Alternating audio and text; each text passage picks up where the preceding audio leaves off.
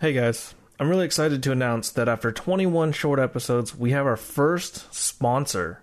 It's a locally owned and operated non-profit video rental store called Film is Truth. They have a collection of over 19,000 films in VHS, DVD, and Blu-ray. So no matter what platform you watch on, you can find the film you're looking for. They have a little bit of everything, but specialize in foreign, independent, art house, and documentary films, which is super cool because they likely have a selection that you won't be able to find in larger stores or even on some of the larger streaming platforms. This is great for filmmakers especially because you should have a wide background of films to pull from in your own filmmaking. Here at Back to Back Films, we are all about expanding not only our own knowledge, but the knowledge of our listeners, viewing films that we normally wouldn't watch, so this is a really special partnership for us. Film is Truth is open from noon to 9 p.m. every day and can be found here in Bellingham at 1530 Cornwall Avenue, inside the Terra Organica Market. That's convenient for you because you can get your food and your films in one stop. If you are a non-local listener, then you can find them at filmistruth.com or at facebook.com at filmistruth. All right, everyone, enjoy the show.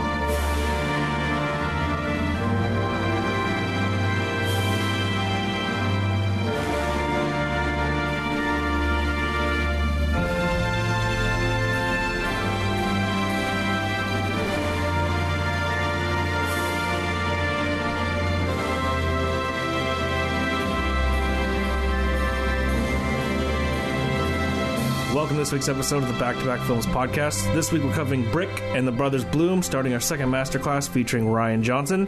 This is in lead up to The Last Jedi, which I'm sure no one has heard about.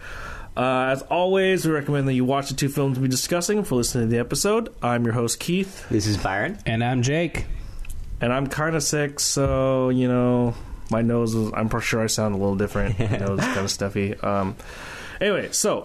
it's been a little bit since we recorded.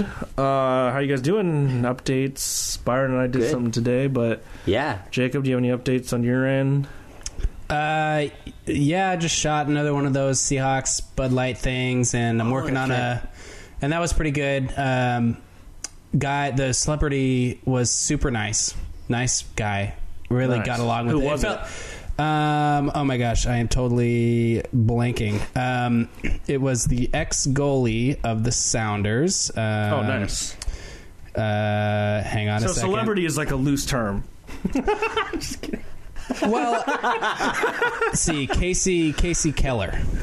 Okay. So yeah, he was the goalie for the Sounders for like a long time, and I think he was done in 2012.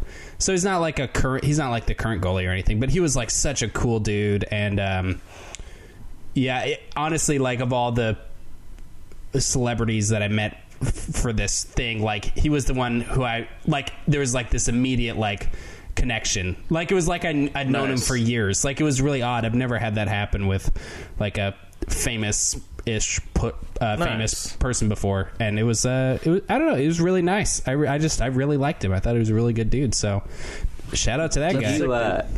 Did you tell him to send a good word to the other elves? I don't know what that means. You said his name was Casey Keebler, right? Casey Keller. I'm just in the Christmas spirit. Man. He was the ex goalie of the Sounders. Now he plays for the North Pole Elves. And, that's he usually wins because he's about twice the height as a goalie, so it's not really fair. Oh, okay. Yeah. Great stats, though. Tis the season, so I just figured I'd ask, Yeah. Oh, man. That's cool, though, dude. That sounds like fun. Yeah, it was great. Nice to be doing work, for sure. Yeah. Yeah, it was a lot of fun. Yeah, and now I'm back to just doing the typical editing and, sitting in my basement, my office under the stairs, and just doing some Bud Light stuff right now, doing a little animation for him, and sweet. Got a couple other things on the docket for Visit Seattle, just typical stuff. Nice. That's cool, man. Yeah, just having the consistent work or any work, is nice for sure. It's cool too that it's like such like big companies that like, because you never know, you might just like randomly just come across your own work. You know what I mean? That's kind of cool. Yeah, that used to happen to me all the time when I was doing Washington's lottery. Like, right. I did the like screensaver for those like lottery vending machines that are all around Washington, and I'd like go into like a gas station and to like buy some beer or whatever snacks or something, and I'd look over and I'd see like this little animated piece that I put together like in my bedroom, like full screen, like on the vending machine, and it was just like really cool. Nice. to like see it. I'm like, oh, this is my thing that I did. That's got to be so trippy because like it's one of those things that when you're there in the market or whatever, like you don't think of it. You don't think about the fact that someone has like really like done that. Yeah, someone had to put in the work to actually make that thing. So that's really cool that like that you get to kind of almost interact with your own art a little bit in like a real world setting. That's kind of just unique. I don't know. It's like I can't imagine what it would be like to be the lady that designed all the like street signs. Like to be driving around and you're like, I designed that. It's kind of weird. Yeah, but that's really cool though. Yeah, it's super weird. Yeah, it's just super weird, but it's nice. I like it. Wish it would happen more often. It's funny. I guess for me, this last weekend, I went to Vancouver with my brother. Oh, that's right. Yeah, and his. I guess I could say girlfriend, for lack of a better lady friend. Lady of the evening. Lady of the evening. But so that was kind of cool when we went to Vancouver, and I filmed with my friend Charlie Monroe, who I've worked with on a couple different projects, and filmed with her. This is like maybe the 4th or 5th time I filmed with her. Unfortunately, all the other things that I've done with her, I'm not like really allowed isn't the correct term, but I'm not like supposed to like release it. Like it's not really for public consumption. That sounds really kind of sketchy, but it's like it was like it was just for little things that I'm one currently still working on, or two like that just never really happened. Like nothing came from it, Yeah, you like can't do anything with the footage, sort of a thing. Yeah, or I just have to wait for the perfect time, almost. Why do you have to wait? Well, so there was like one time I filmed with her. It was just for tests. I had gotten like the new camera and everything, and I just wanted to like just film random things with her, like walking down the street and just stuff like that. Just it's basically like a camera test, but just with like a cool model that I could just like have fun with while we were filming. You know what I mean? Yeah, like totally. Because she's just down to do anything. So like she's just, I don't know. It was really cool. We just like went around a couple times. Like I guess in April, like we went and filmed, and like we went to this really cool boardwalk during sunset, magic hour, and filmed her against the Vancouver skyline, with these clouds and the colors and everything. And then we went to her boyfriend's like apartment complex, and they have this like crazy big ass like mirrored like room that you could rent out. So we like rented out the room and like filmed her like pole dancing and stuff, just random stuff just to mess with the camera and kind of get a feel for movement and just doing random stuff. So but this last weekend, I kind of just wanted to just do something super raw, and I haven't done something like that in a long time. The last couple projects I've done, I've used like the Ronin, and really tried to focus on making super smooth, super steady shots and making it just very kind of cinematic in that sense. But I wanted to do something different and just shoot something completely in 4K yet again, but yet do something super like just all handheld, very like kinetic, or that might not be the correct word, but just something super raw. So I just stripped down my camera and basically just did this handheld thing, and I purposefully like took the handle off of the camera and everything, so I was actually holding the camera in a really weird way, which gives the footage this kind of weird like shake and like angle to it.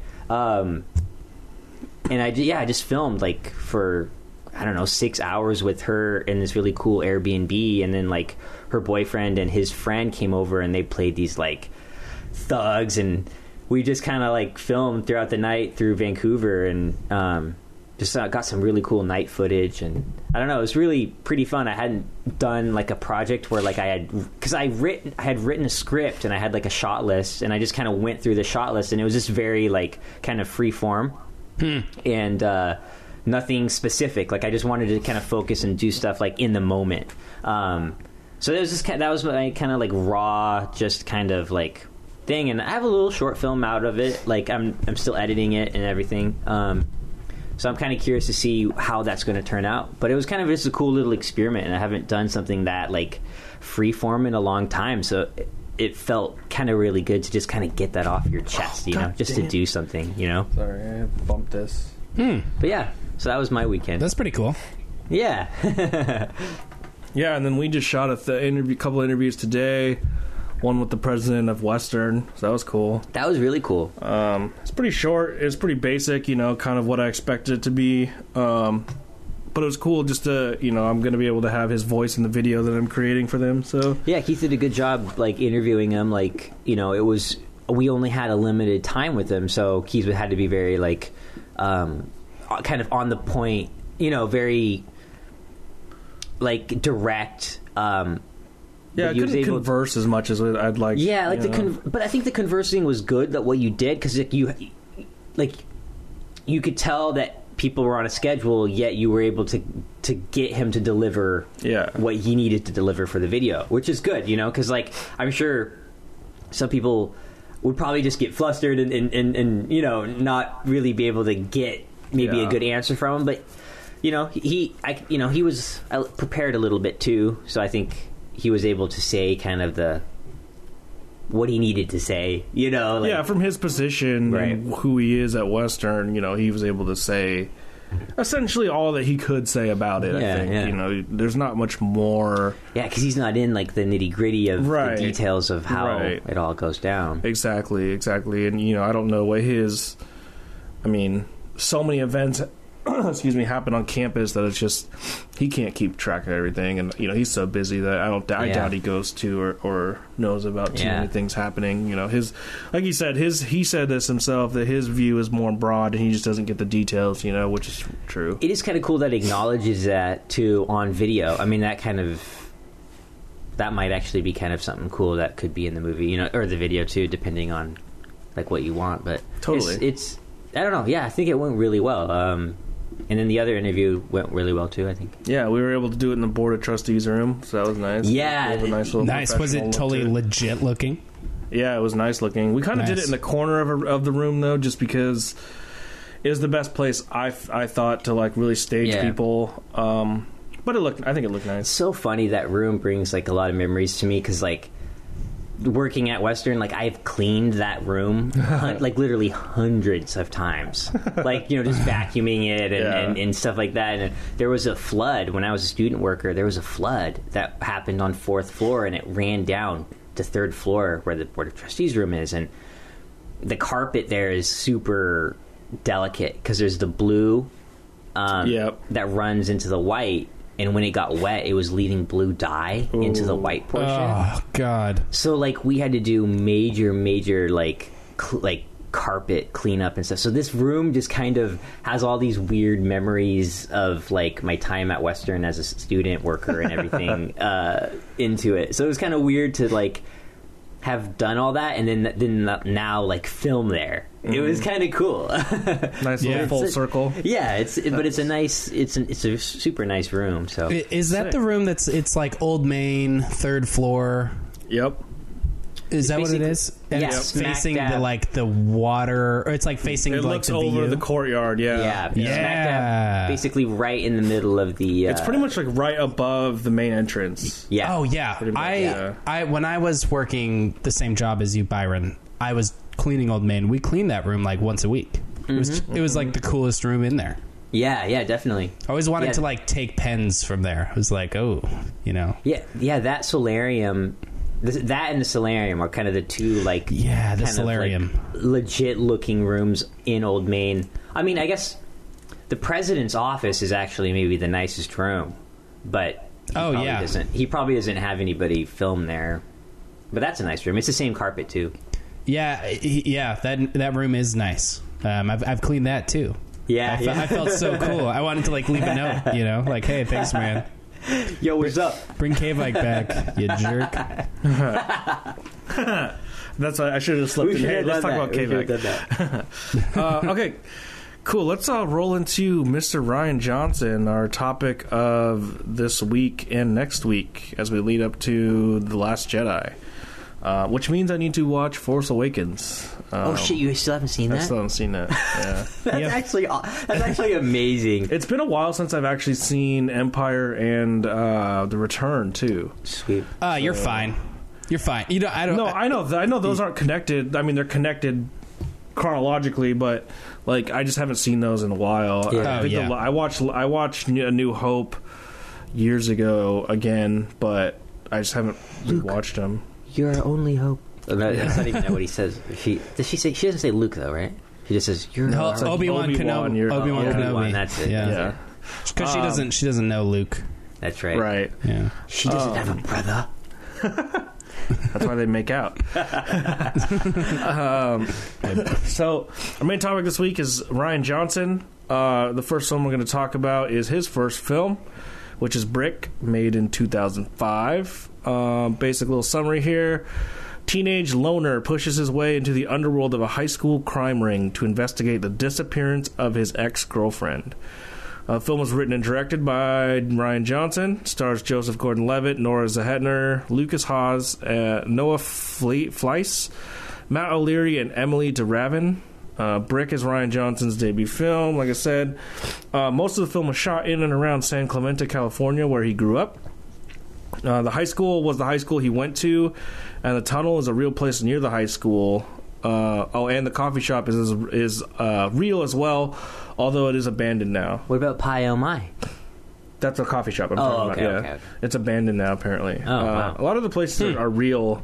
The Pin's basement was a set that they built, but the kitchen and dining area where they do have some discussion, that area is real and is still around, and it's called Blarney Castle Bed and Breakfast, where they shot that. So a lot of the street signs are all still there. The phone booth he used was a prop that they put in, wow. so that doesn't exist. But a lot of the stuff for the film, since it was filmed, on location, still exists. I wonder how much that cost. The phone booth? I don't know. That's a good question. I feel like it can't be that hard expensive to make a phone booth. Yeah. In 2005, they were actually still kind of around. Exactly. Yeah. Exactly. So, two big influences on this film, which I think are pretty obvious now that you look at them. You guys want to guess one of them?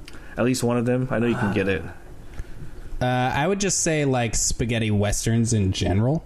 That is one that overall man. The spaghetti western is an influence, but there's two films, or one's a series and one's a film.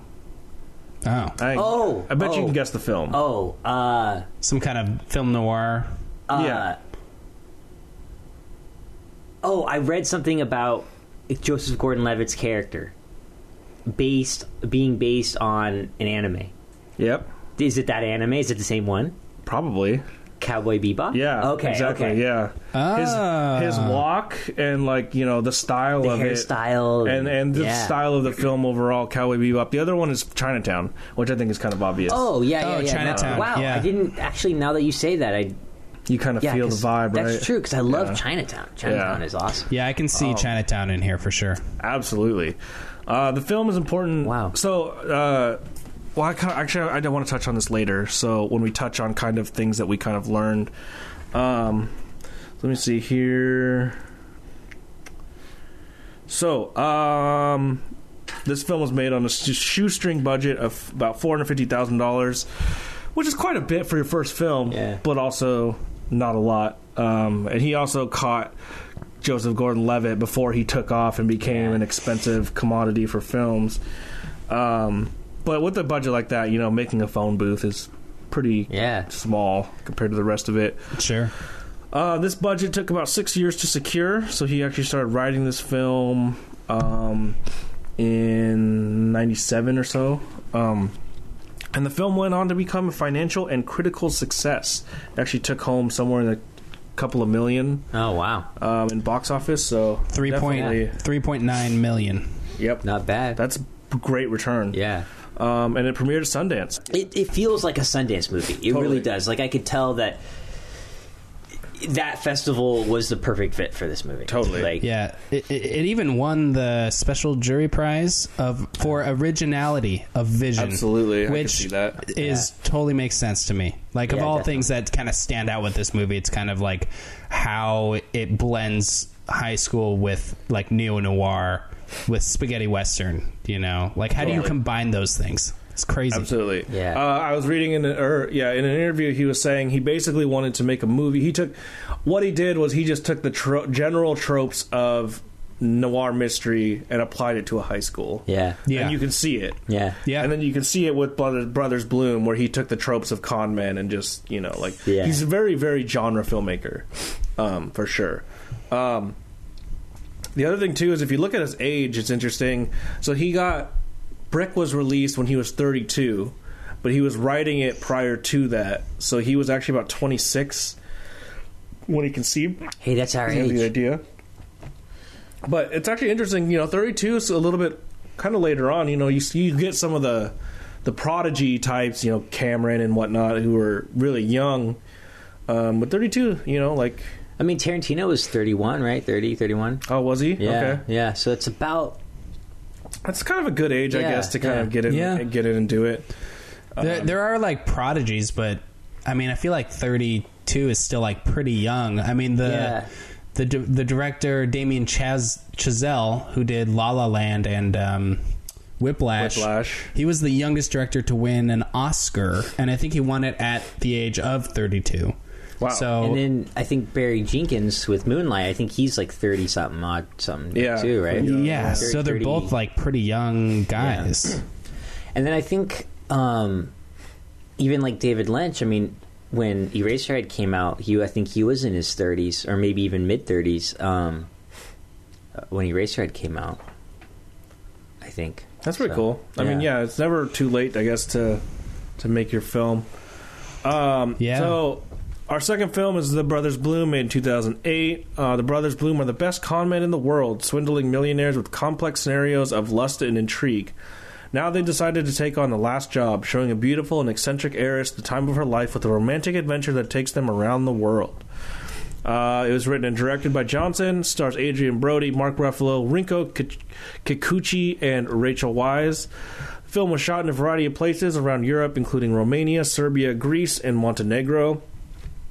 Rachel Weisz had to do a ton of work in preparation for this film. Yeah. In a 2-week period, she had to learn enough banjo, guitar, violin, piano, juggling, breakdancing, skateboarding, giraffe unicycle, card tricks, and a few other things to look as if she knew how to do all of those things. And I guess Adrian Brody helped to teach her how to skateboard and rap, because I guess he's a pretty good skateboarder. And a good rapper, apparently. And apparently a good rapper. And the card trick that was featured in one take. So there's a specific scene where they're sitting at the table, and that card trick that was done in one take took her over a month to learn and 11 takes to accomplish, and the shot was not enhanced in any way. Wow. Yeah. That's pretty cool. So there's also some cameos from Brick. Some of the actors show up. Yeah. Joseph Gordon-Levitt, Lucas Haas, Nora Zehetner, and Noah Segan all appear in the bar scene. Yeah. I couldn't see where Lucas Haas, he's the pin. I couldn't see where he was at. Oh, yeah, same here. But there were some people who pointed out Joseph Gordon-Levitt, and he's funny because he just stands there. yeah. Like Johnson just had him stand there like a dork and just drink. And then obviously Nora Zehetner and Noah Segan actually have speaking roles. They're cameos, but they're still characters. Film was made on a budget of $20 million, and it was a financial flop, only making it back about 5.5. And it was only modestly received. A lot of people thought it kind of dragged towards the end, and I read some things that said they thought, kind of padding is too many filmmaking techniques and too much back padding you know, on Ryan's part. But yeah, I don't have too much to say about Rian Johnson specifically this time around, so I'll cover more of that next week. But like I said, he grew up in San Clemente. He started making short films in high school and continued to do so throughout college. 32 and Brick was released, and it's pretty obvious when you really break it down, but all of his films are pretty heavily influenced by novels. Although he does show actors films that he thinks are relevant to the project, but he never, if you look at his stuff, he never shows actors films that are similar to what they're making. He always shows them films that are like opposite. Oh, interesting. So like in the case of like noir, like he didn't show them like noir films. He showed them like, you know, just comedy films or something, like just to get different styles of character as opposed to creating this noir trope, which it is a noir trope film, but he was trying to like diversify it, I guess. Brick is pretty obviously influenced by the Maltese Falcon, and he even says that. There's even lines pulled directly out of the Maltese Falcon that he quotes, has characters say as quotes. And also the birds thing. The birds. There's a lot of birds and a lot of feet in this film. And he's been asked about that and kind of pokes fun at that. But yeah, we can get into talking about each film.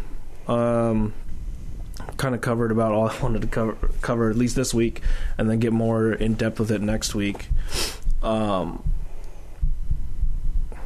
I don't know. Which one do you guys want to talk about first?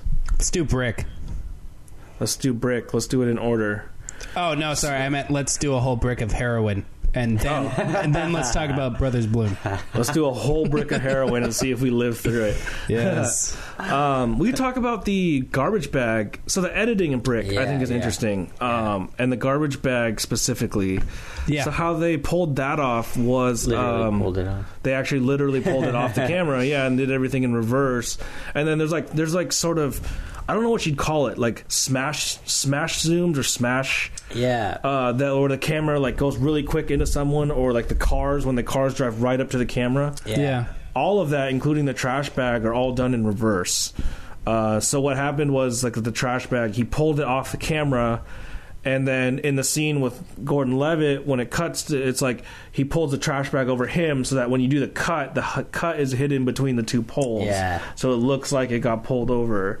But there's also apparently some swipe, like there's some, I don't know if you guys noticed this, but I noticed this time around, where the characters with what they're saying on screen or what the way their lips are moving doesn't match up to the audio. Yeah. And that's on purpose. Oh, interesting. It's like transitioning out of the scene. So like he'll start saying things, and I saw this. I remember this specifically when he's talking to Brain. It's like he's like talking to Brain, and he's kind of doing this back and forth thing, and then you notice him talking, and then it just like the line just carry you to the next scene. Yeah, that makes sense. Yeah.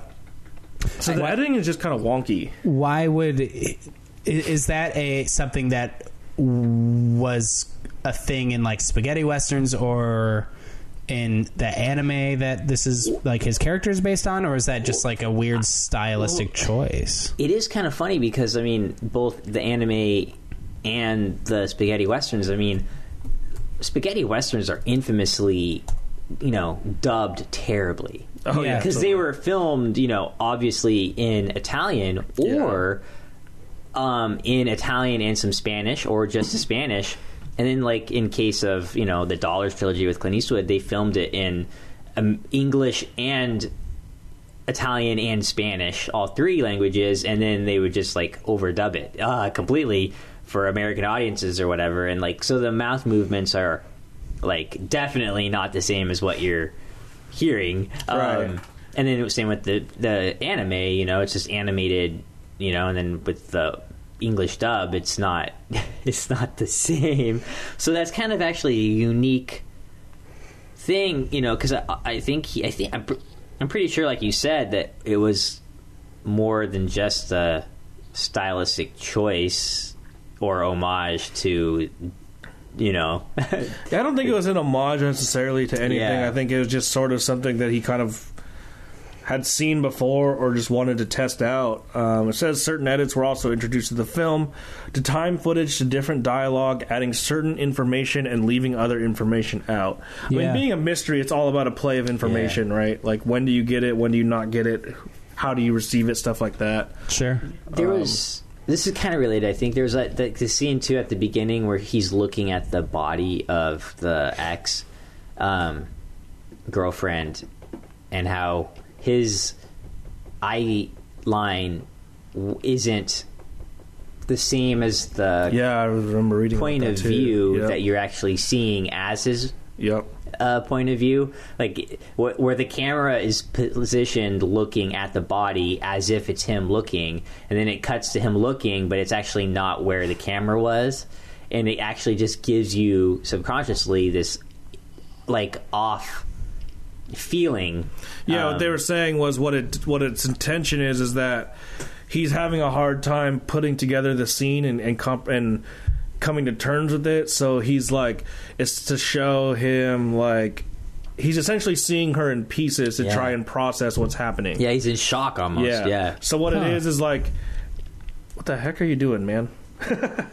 Me? I can hear. We can hear all the clicking, like whatever. Sorry, I'm totally playing with the microphone. My bad. Basically, it's like you don't see his eyes move. So he's not looking at any particular thing, and then what it does is when they cut to a shot of her, like her hand, it's upside down from where he would actually be looking, as if you were looking at her from the tunnel and not from his perspective. So it adds this weird sort of like, you get what's going on, like you understand it's an eye line match, but it's not correct. It's weird. I actually did something similar in my last film, but I hadn't seen Brick yet. But I just did it just to throw it off, just to throw off like something weird where Jasmine's character looks down at the snake that's all cut up and bloody in the cemetery. But when you see the snake in its close up, it's actually the camera is filming it the other way. Other side, So I don't know. That's kind of cool, but I picked up on that, and then when I was reading about the film, it definitely made it more apparent to me. I was like, oh, wow, that was actually like a legit thing that he actually thought about. And it can be viewed as a mistake, but I think it was actually intentional. Yeah. I love those things that could be taken as mistakes that are actually intentional. I love those type of things, you know? I know Tarantino does that too, where he'll put in like a sound effect or something that doesn't quite match, but it's there. You know, like... Yeah, totally. I also like this too, and so it was the first time viewing for my girlfriend, and she pointed this out actually, and she was like, so there's a theory out there that the brain only exists in Brendan's mind. And she kind of asked that when the movie was over too, and there's one shot in particular that kind of alludes to this, and it's when he's on the field at the end, and he's talking to I can't remember her name in the film. The femme fatale, essentially. Right. He's talking to her, and she walks away. It cuts to like a close up of Brendan, and from behind his head, the brain walks out, and then the brain, he's like, "Thanks, brain. You know, whatever. Like, you know, thanks for your help. Take it easy, whatever." And the brain walks behind his head, but you don't see him walk off the screen. You just see him walk behind his head. So I thought that was an interesting like. He's. I don't think he exists in his head because I think the brain physically does things, but like I could see how, you know, that theory. There's that scene in the library where he's just like at this desk with the light on, and it's like super late at night, and it just seems kind of like. It seems kind of like, why would anybody be doing that almost? But I think. Yeah, like you said, I think maybe the character, he seems kind of like a savant or something. He's totally, like so that it fits. And same with just him, you know, when they're talking behind these just, you know, semi-derelict buildings, you know. Yeah, the brain just got a spot where he's just like hanging out with all of his shit, you know. Right. Which it's kind of cool because it also kind of makes him more of like this weird, interesting enigma. I mean, I guess with the name The Brain, it fits. Yeah, totally. Right. I think this theory is interesting. I'd heard this before, but I think there's, for me to like love a fan theory, it needs to like kind of change the movie a little bit for me. And The Brain is like so, like that it wouldn't be a surprising thing to me if this were true, you know, or if it were false, you know. It doesn't really like change the movie for me at all.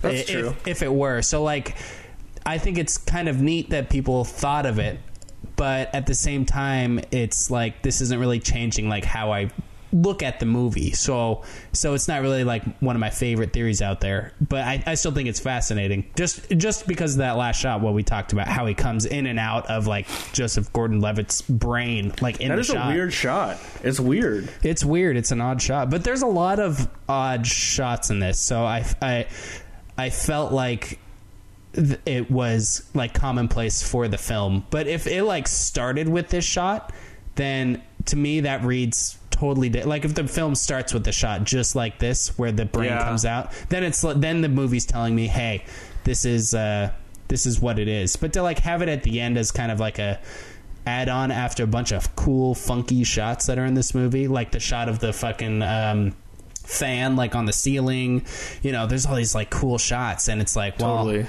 I'm not sure if that's relevant here, you know.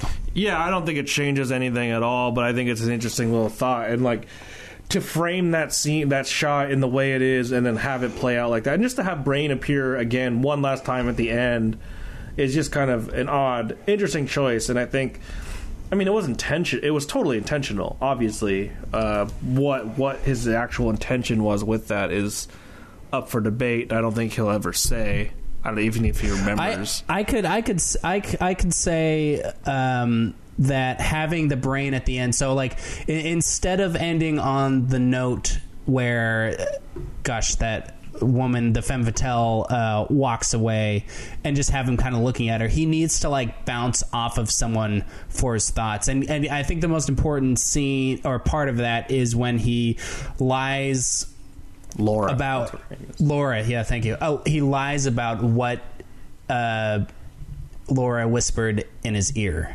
Yeah, totally. You know, like I think that's like important that we know that, especially after hearing about his potentially his son or unborn child dying with the lady from Lost, whatever her name. What's her name? Oh, she is in Lost, huh? Emily. Yeah. Emily Conchlu. Kostich. Yeah, Kostich. Yeah. But yeah, so I think we need that scene where we get that from him, but then we also need like the wrap up. Like I think ending with just Laura would be bad. Like we need to kind of go back and like revisit and close it. Like I think that's just like pretty standard practice filmmaking. You'll never guess what I wanted from this movie. Kid dying. No. Keith is closer to where Ryan Johnson cameo. No. Some Joseph Gordon-Levitt peen. No. Hey, buddy.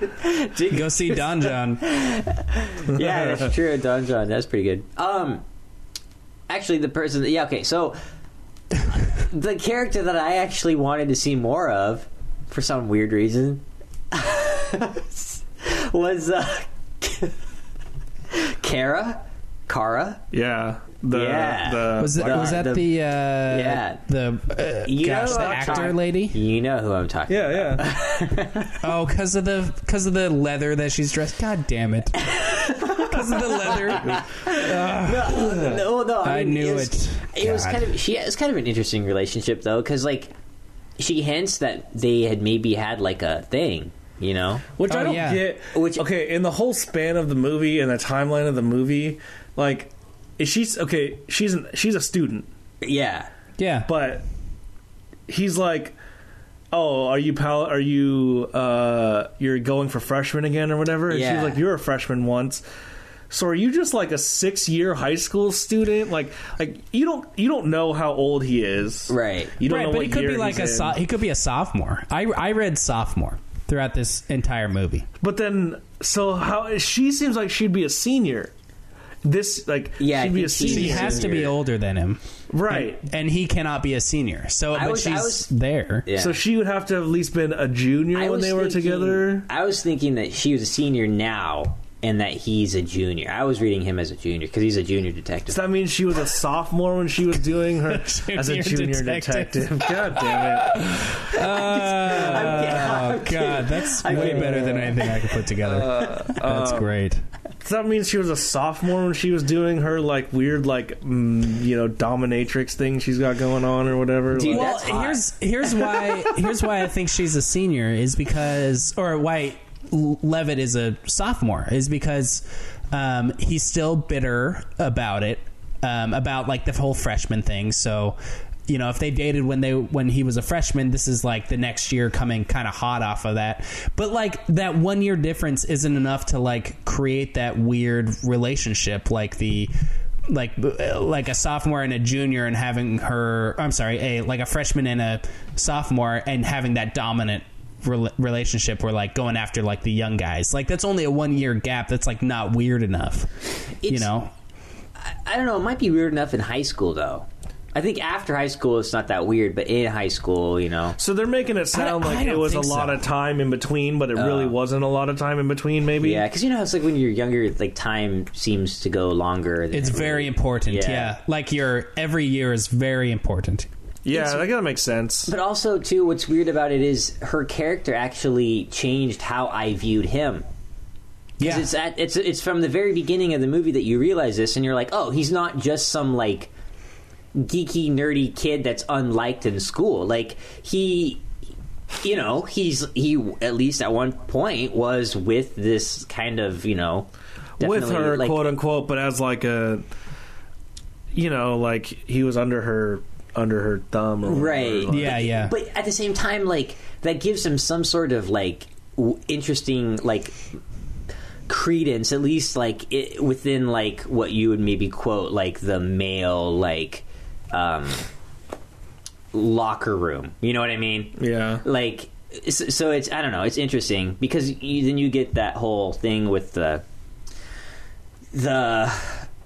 football star dude that's always asking him, Brad like, Bramish. Yeah, you know, like, what are you doing here, you know? But you can tell that he doesn't quite fit into like that guy's mold, yet I don't know, his character is able to fluctuate in these different cliques at school, which is kind of unique and kind of cool, and you get that feeling right away, which is kind of a cool that's kind of how detectives are in these types of stories, though. They just kind of flow, which is unique because it's like it's typical for the mystery genre, yet it's untypical for the troubled teenager in high school. Totally.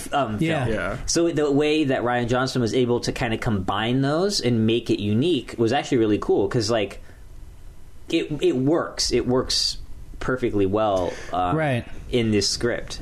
Because we've seen like a lot of times like the nerdy. You know, like look at just like Stranger Things, you know, or the new movie It, or, you know, Stephen King. Right. Like we've seen a lot the young kid who doesn't fit in, who's trying to solve a mystery, you know. Yeah. But here's kind of like what you're saying is the opposite of that. You know, here's a character who can go anywhere and he's trying to solve a mystery, and it kind of heightens it a little bit. And it does. I think it allows it to be a little more. Not real, but maybe more violent. Like you're able to like dive into more violent territory because of that. Yeah. Totally. Yeah. For being high schoolers, like this movie is so adult. You know, sex, drugs, violence, like the whole 9 yards. Yeah. Which again, I think is important because I think maybe one of the reasons why the film was successful too was like, I mean, I remember when I was in high school, like you do talk about adult shit. You may not actually have like the adult mindset coming into what you're necessarily talking about, yet you're talking about adult shit. You know what I mean? Like like you don't necessarily have the experience behind it, but like you definitely You start to deal with it. you start to deal with it. So it's kind of cool to see these characters like having to do with this adult stuff. And I think a lot of people don't want to see that. They're afraid, like, oh my God, like my baby girl or my baby boy, he's in high school and he's talking about these adult things.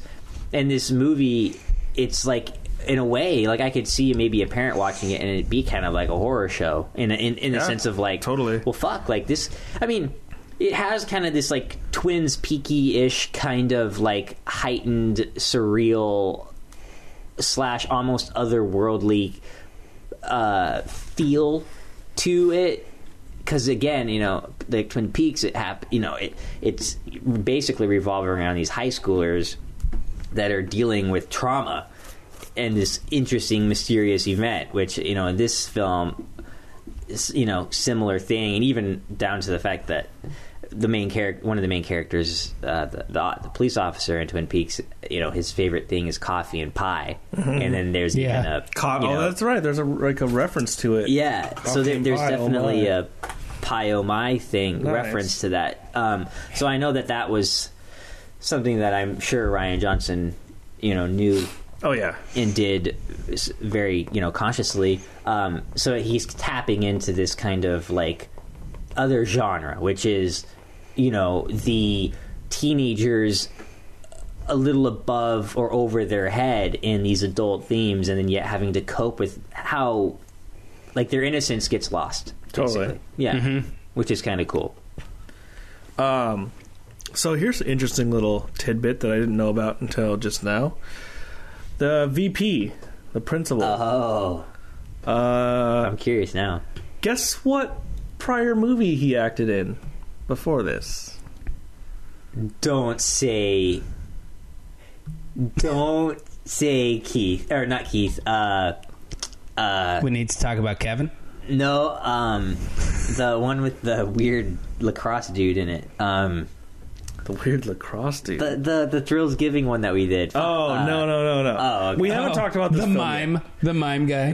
We haven't. He was actually the mime guy. He was the mime. I knew it. He's actually a short white guy in disguise. Wow. So we haven't talked. We haven't talked about this film on the podcast. We will, But eventually. this is a film that we've all. This is a film, and it's a well-known film. and he's in it, Think 70s. and he's like He's in it. He's the main Is person. it? Is it? he's the main person in it. Think 70s. Give us a hint. I can't.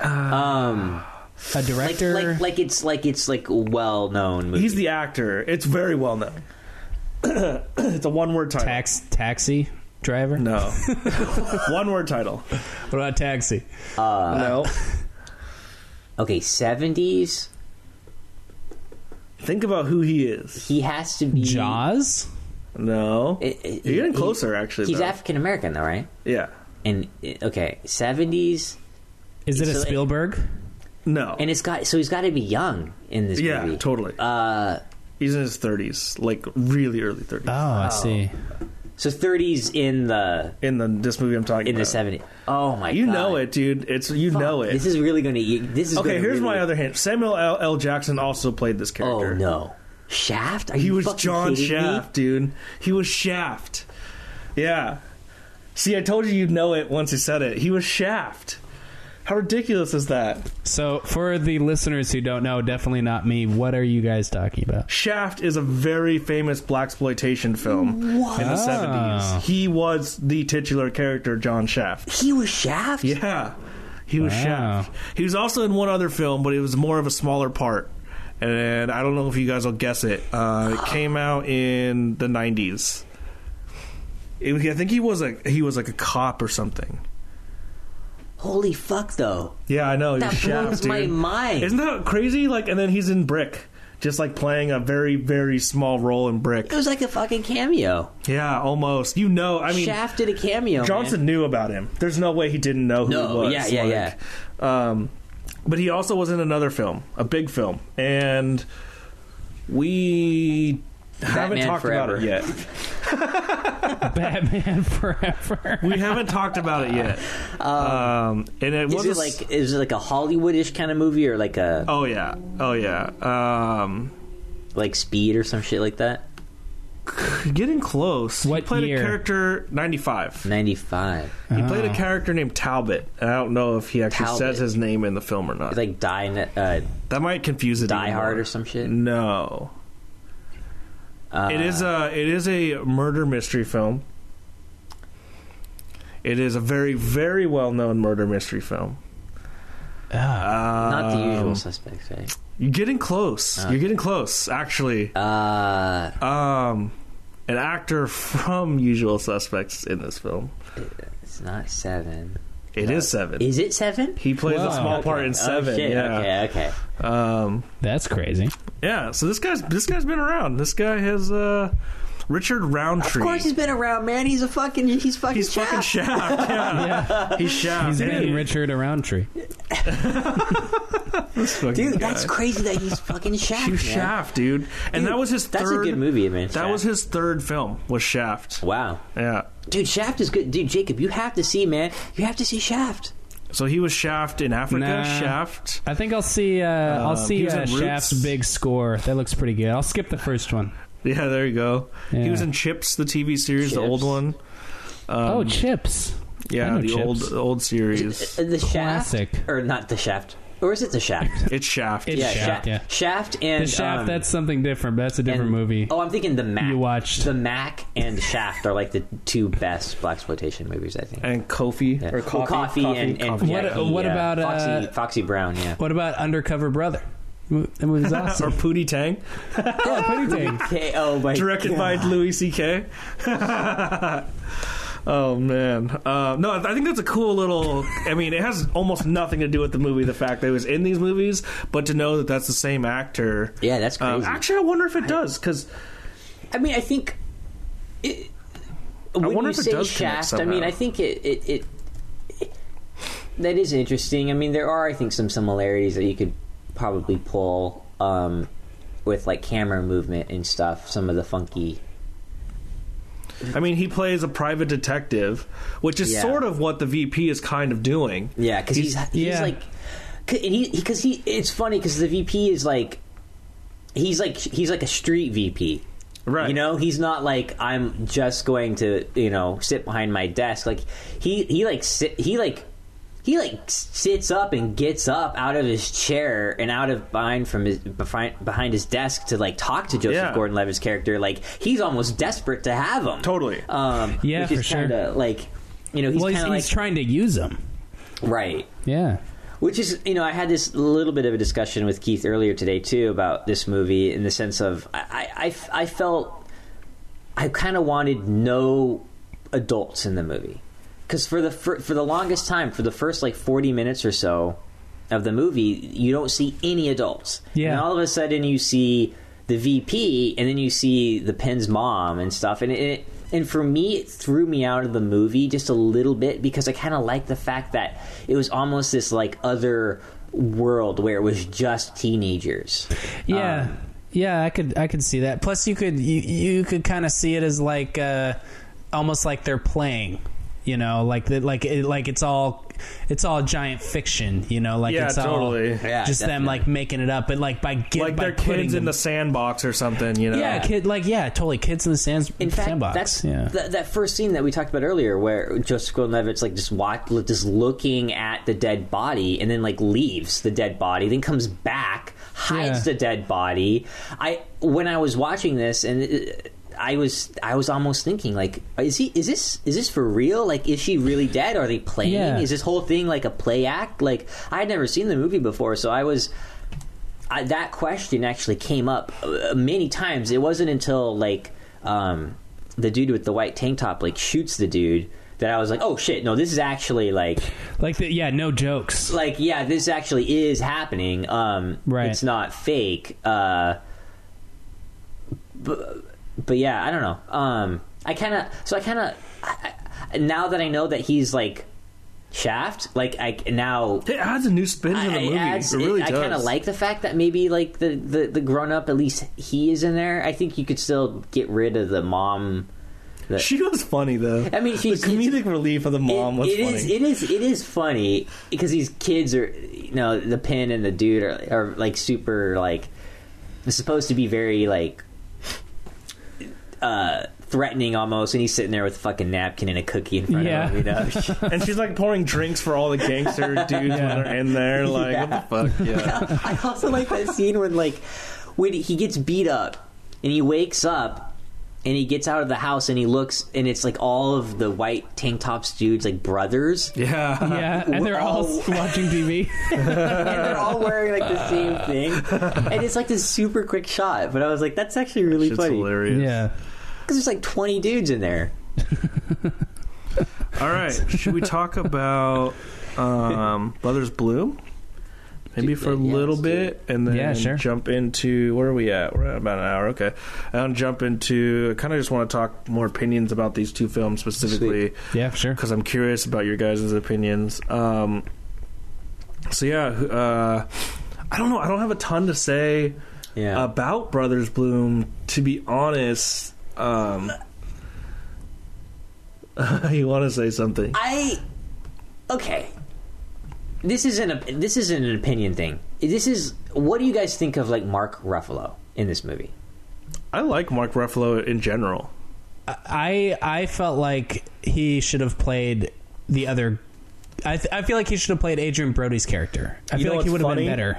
You know what's funny is that's how they originally were in the script, or when they were casted. He was supposed to play Adrian Brody's character. Oh man! But the two actors decided to switch. And that's why I brought it up. Because to me, the whole time I was feeling that they should have kept it the original way. Really? I don't know if Adrian Brody would have had that slick charisma that character needed. I think he can. I think because I didn't buy from Mark. What movie has he been in that makes you think that though? He's never played that. I think he could play it because I know he thinks so highly of himself that I think he could pull it off. Because like he has in his part in like the Grand Budapest Hotel is so small, but he plays that kind of arrogant. That's not a small part. He's like the main one of three main people. Kind of. I mean, he doesn't really have that much screen time though. I don't know. And then you think this is actually what I was thinking of too. Like his roles in Darjeeling and in like The Pianist are all so like moody. Like he's so moody. That's what I felt that character needed. No, that character was not a moody character at all. But like Mark Ruffalo, I didn't get that he was supposed to be as slick as he was. Whereas like Adrian Brody, he's an Oscar winner. He the baggage that came with him for me, it would have worked. That he was more slick, more of that superstar, more of that like.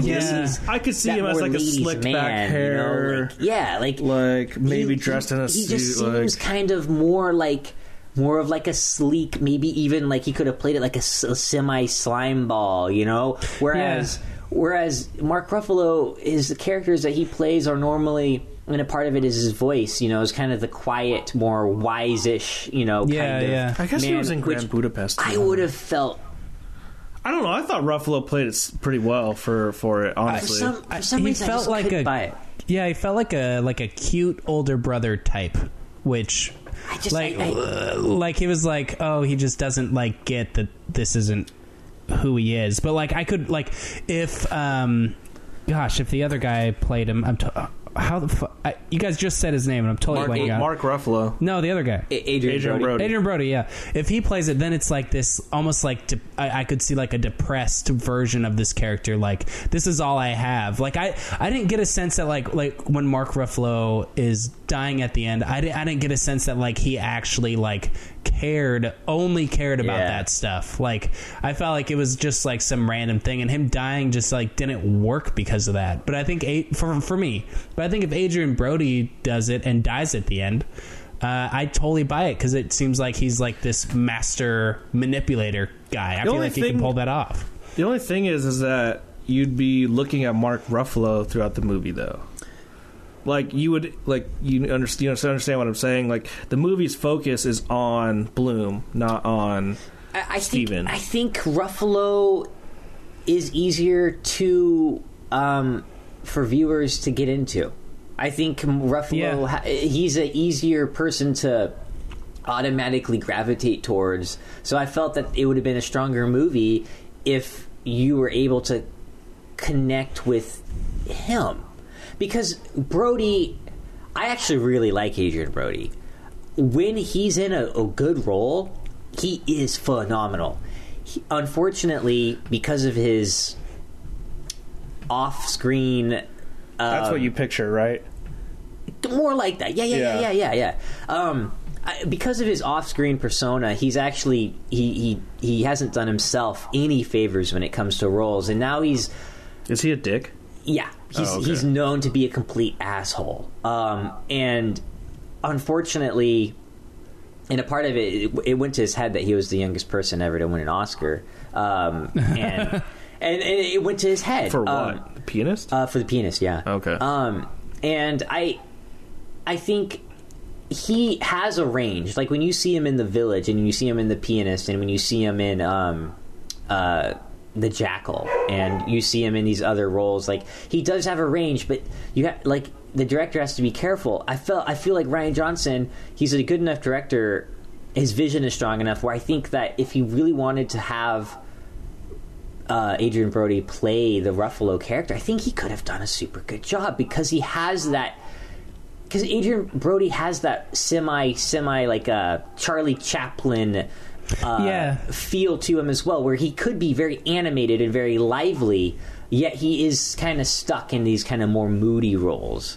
But like his character in The Village he plays the like a mentally handicapped young man who's very lively. And pulls it off tremendously well. I mean, if you look at him in Grand Budapest, too, I guess he can play that sort of melodramatic, evil character. Yeah. So I don't know. I honestly had no problem with the casting. Yeah. And apparently, or like the choice of roles, and apparently they thought the same thing. They thought that Ruffalo was going to be better for it, and Brody was better for it, because that's why they switched. It's so interesting. Because that wasn't a decision by Johnson. Yeah. Initially.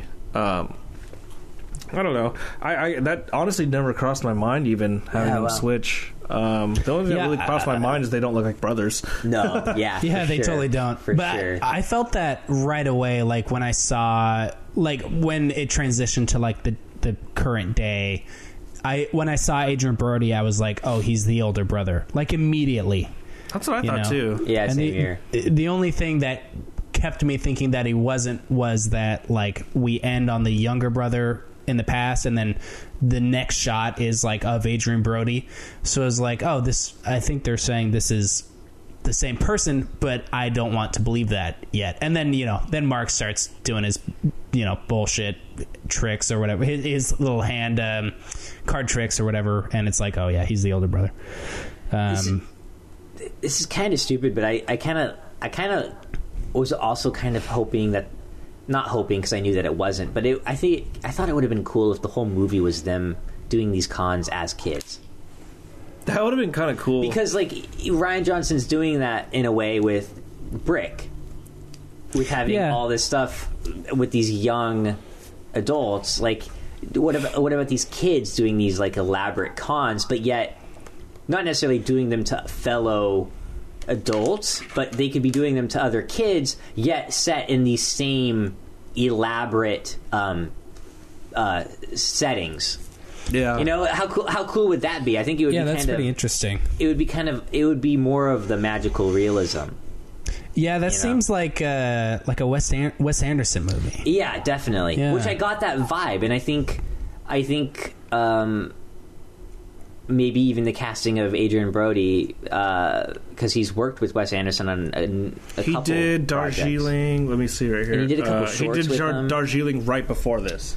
Right, and then he did some shorts. Afterwards, I believe as well. And then I think they did some, the commercials, and then he did obviously Grand Budapest. But a little bit of that movie baggage was there for me too. But it has that feel, that Wes Anderson feel to it a little bit. Yeah, I'm surprised you haven't brought up the narrator yet. I'm surprised you haven't. I was planning at some point someone was going to. Ricky Jay. I don't know, man. Love it. Know. It's tough for me because I could see how the narrator works in this scenario. And I'm not trying to be apologist to like Rian Johnson or anything, because I'm not like in love with him or anything, right? But I don't know, like I go back and forth with the narrator for this one a little bit. Obviously, I mean, I kind of generally lean towards you probably could have pulled it off without the narrator. But what I thought was interesting was the rhyming. Like, it was a poem that he was saying, essentially. And it was storybook, which gave it that magical realism, you know, sort of edge. Which I didn't like the animation that they had between, like, it would be this, like, terrible, like, at least it was terrible to me, this, like, really bad, like, they took a still frame of the footage, and then they did, like, the cheesy, like, Instagram filter before Instagram filters, where, like, it makes it look like it was like a drawing. They did? Did I miss that? Yeah. Was it pretty quick? It's pretty quick throughout the whole film. Like, it would be, like, the title, or, like, you know, like 2 days later, or it would say Montenegro or whatever. And it was, like, it would be a quick, like, the scene that you'd see was like a fake drawing, but then they would disappear and dissolve into the real, with like, the written words. Yeah. Like, almost like it was like drawn up in the plan. But it just sort of a thing. It just looked. It didn't look like it was hand drawn at all. Like, it looked like it was computerly, you know, done with a computer, and it took me out. But that's just me. I guess that's more of an opinion thing that I should probably say for later. But yeah. Shut up, Byron. How dare you? There's nothing about this movie that's like with the production they did anything crazy different, or they set some new standard, or there's nothing about it that's so groundbreaking that, I mean, we could just move right into discussing opinions and whatnot. One thing I thought was really cool was the silent character. She was cool. Yeah, yeah. Bang Bang. She was my favorite character. But like, how many like silent movie characters can you guys name? I know a whole bunch. I know you can remember them. She's played like 3. She played one right before this. She played the deaf lady in Babel. That's what I'm talking about in Babel. And then she plays this really cool movie that came out 2 or 3 years ago. That's based on a true story of the lady that came from, I believe it was Japan or China, who saw Fargo, thought it was a documentary, thought it was real, and went to North Dakota to find the money that Steve Buscemi hid in the movie, and she ended up dying. Whoa! And this is the true story. And there's a movie that she stars as that lady. Oh, interesting. So it's a really good movie, and she comes from Asia, and she comes to the U.S. She's never been abroad before, and so it's almost this completely silent film, in the sense of she doesn't hardly fucking talk at all, because she's in this foreign land. So she's really good at able, to express emotions and stuff with her eyes. So I was actually kind of pleasantly surprised to see her in another silent role. I mean, does Buster Keaton, Charlie Chaplin count? Yeah, I'd say so. Yeah, the Tramp. Yeah, for sure. Harold Lloyd. Harold Lloyd. I love silent characters. I mean, there's a lot of characters that are nearly silent, like Ryan Gosling in Drive, and Ryan Gosling in Only God Forgives, and it's true. It's true. That's why it's funny. The Chief in One Flew Over the Cuckoo's Nest. Yeah, that's true. The Chief in even like Groot from. Yeah, I guess he says Groot. This list I'm looking at, it says Max and Mad Max Fury Road. He's fairly silent. The next thing on this list, the driver in Drive. Yeah. I mean, it's one of those things. I feel that silence brings out a lot of Jason Voorhees. Oh yeah, Killers. Mike Myers. Sure, Mike Myers. Yeah. Silence in characters, I think, brings out a lot. Because the viewer is subconsciously saying, like, why aren't they like talking? There's something about that character that must be troubled or Silent Bob. Yeah, it's Jay and Silent Bob. Silent Bob, yeah. Classic. And it was kind of a cool phenomenon, but I appreciated that in this movie, and she's definitely my favorite character. And I like that the irony that her name is Bang Bang, and that her actions are louder than her words. Yeah. And she's not actually entirely silent, and she does the karaoke thing. Yeah, but she does apparently karaoke. There's so she says like a total of 5 words if you don't count the karaoke, and 2 of them are "fuck me." Yeah, I love the joke in this movie where it's like, Bang Bang has a phone. She says nothing throughout the movie, but then they're like, oh, yeah. She's like, yeah, I think she's very exclusive with who she gives the number to. Yeah, that was pretty good. This list has Mr. Bean, Oh god. Snoopy, Maggie Simpson, Wall-E. Oh, Wall-E, yeah. So some of those are like TV or whatever, right? But Wall-E's the shit. it's kind of hard. I don't know. Like, there's not a lot of silent characters. Yeah, there's really not a lot. Which is unfortunate, I think. So do we want to do? Are we going to do the review things and we usually do the reviews and then the choices, right? Oh, we could probably tie them in together, right? Maybe. Or what do we... I mean, I feel like I'm kind of obvious. You two actually. I'm kind of curious. Byron, I'm actually not sure.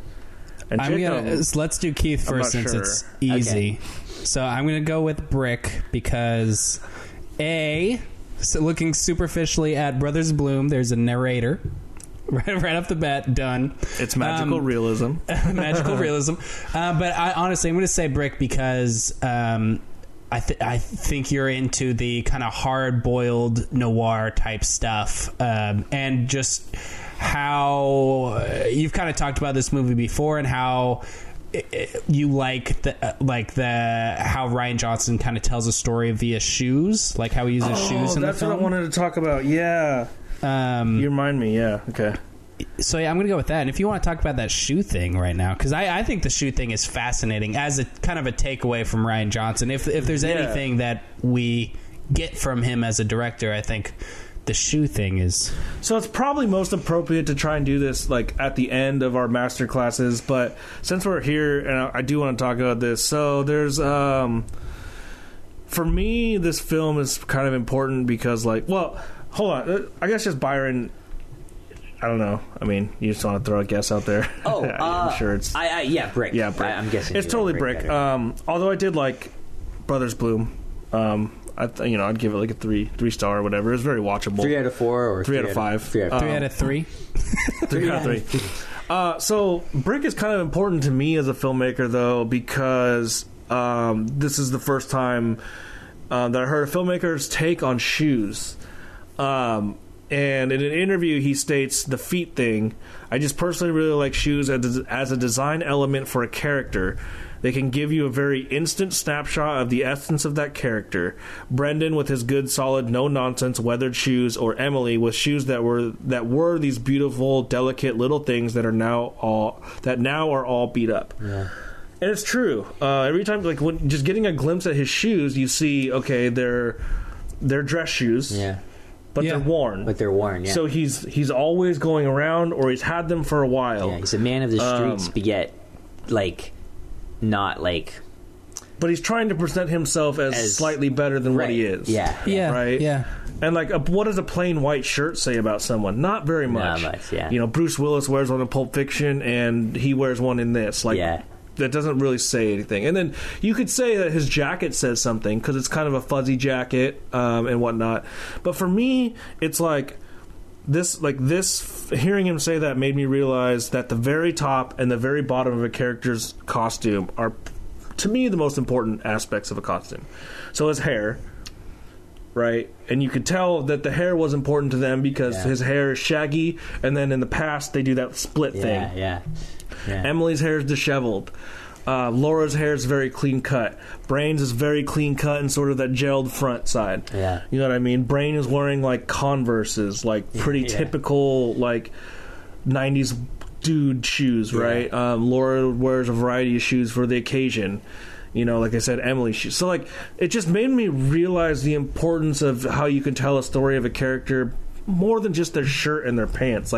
They could be wearing blue jeans and a white shirt, but if they're wearing high heels, boots, sandals, flip flops, Converses versus Nikes, that's all different, and it changes like depending on like your, you could be wearing that typical wardrobe at any one of those things, and like that's what says the message. Yeah. And then the hair, just how much time we put into our hair, whether did you gel it back that day, do you have a ponytail, is your hair long, are you balding, is it dyed? Like that says so much more about someone, I think, than what their shirt is, because a shirt is kind of generic, and like you could have 3 people have the same shirt, but if one person has long hair, one person has short hair, and one person looks like a businessman wearing those shirt, then like you get a sense through their hair. So it was just, to me, it was just one of the more important like aspects of my filmmaking and trying to understand directing and stuff, was that. So like, Brick is important in that sense. But I really, really like hard-boiled detective stuff and noir, neo-noir stuff. Just huge fan of that stuff. And I just really... And I've seen Brick, like, I don't know, 4 or 5 times now. And I enjoy it more and more and more every single time I watch it. It's just always a good watch for me, for sure. The shoot thing is just really cool. I mean, I don't know. It's so interesting to me. Yeah. It's one of those things, just like, you're not going to see Superman wearing, like, sandals, Exactly. Like, flip-flops, Yeah. I don't know. It's just cool. And when you really look at any movie, the costume designer has thought about shoes, like that's totally. In some movies it's more prominent than others. There are movies, I'm sure, where you don't see the main character's feet at all, Exactly. But there's, it's important when you see Tom Cruise running through, some crazy action set piece, what type of shoe he's wearing. Because if he's wearing, like, some crazy loafers, it's gonna not be exactly, it's not gonna fit. And what and it ties the costume together in a way, or your wardrobe. Like, think about a guy in a full business suit, right? Tie, dress shirt, jacket, slacks. Now picture him barefoot, and then picture him with the the nice dress shoes or whatever. Though that ties it together. If he's barefoot, you have a certain connotation of like, okay, are you having a bad day? Are you just tripping? But he lost his shoes. Exactly. Did he lose his shoes? Like, but the shoes that they're on. If he's like flip flops, though, then it's like he put those on, and then you're like, what the? And you know what I mean? Like, there's a question that you automatically ask. But when you put the dress shoes on, it's like, okay, now the wardrobe is complete.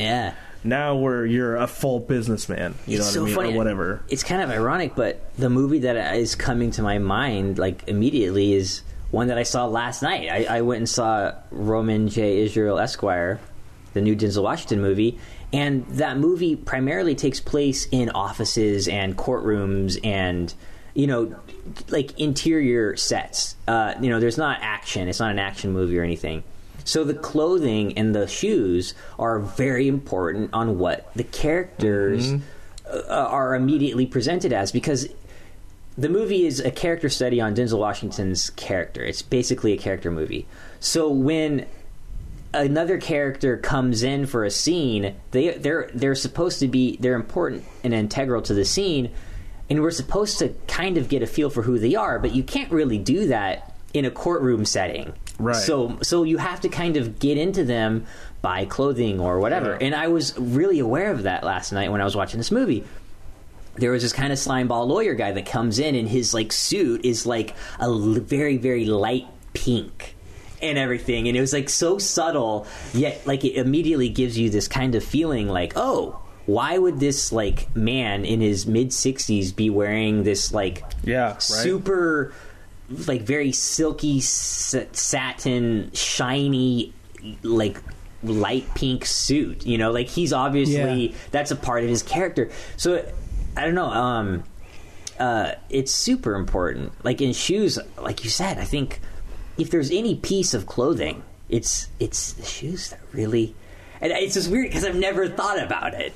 I mean, you can just look at how many shoes you have, right? Or how many shirts you wear throughout the week. I mean, I have black, white, gray. I like blue shirts. Yeah, and they're all blank. You know, I have some band shirts or whatever, but I have a whole bunch of shirts, but when it's the work week, I always switch out my like 7 plain shirts. Totally. You know, yeah, right. But That's because all of your shirts are inappropriate for work, I think. A lot of them, just a lot of them I just don't like. They're just like, I don't want to ruin them. Right. What type of shoes do you wear to work? Kind of ones that are lighter, like more athletic-y. Supportive, right? Yeah, you pay a lot of attention to the shoes. Definitely. Wearing freaking, flat Vans or Converse to work in a situation like when that. When you're on your feet all day, it's like it's gonna. Yeah, you put a lot of thought into your shoes, So like, it's just, this movie just opened my eyes up, and it's always stuck with me. And even the last film that I did, I didn't show any shoes specifically, but I always had specific ideas for shoes for the actors. And it helps the actors, I think. I think so. the actors, when they're grounded literally in a pair of something that nice. maybe that they're not like listening or that they're not used to. Yeah. For a woman who's not always wearing high heels, when she's playing a character that has to wear high heels, that's going to automatically give her the way she walks and the way that's going to change the whole way she's going to present herself in the film. Like, I mean, it's common sense, yet it's at the same time something that isn't necessarily thought about. It's because it's so in tune to you. It's so normal. You're so desensitized to doing it. Yeah. Unless you're a woman. I mean, women are thinking about their shoes obviously constantly, right? Yeah. But okay. Let me rephrase this. Damn it. Men think of that came out so wrong. Men think about sex constantly, and women think about shoes. They're not thinking about you. They're thinking about shoes. That came out so wrong. That's not at all what I meant. I'm sending BuzzFeed a sound bite of that. Send the SJWs out. What I meant by that was, I think, what I meant by that was that when women are getting dressed or they're considering what they're going to wear for the day, many women, not all women, tend to consider heavily what they're wearing and then what shoes they'll be wearing with the outfit. A lot more than most men. A lot of men I slip on my basic like flat Vans. Right, yeah. You know what I mean? I have some other workout shoes. I love flat Vans. Today I wore dress shoes just because the interview was a little bit more. I noticed that. I noticed that, dude. See? I was like, damn it.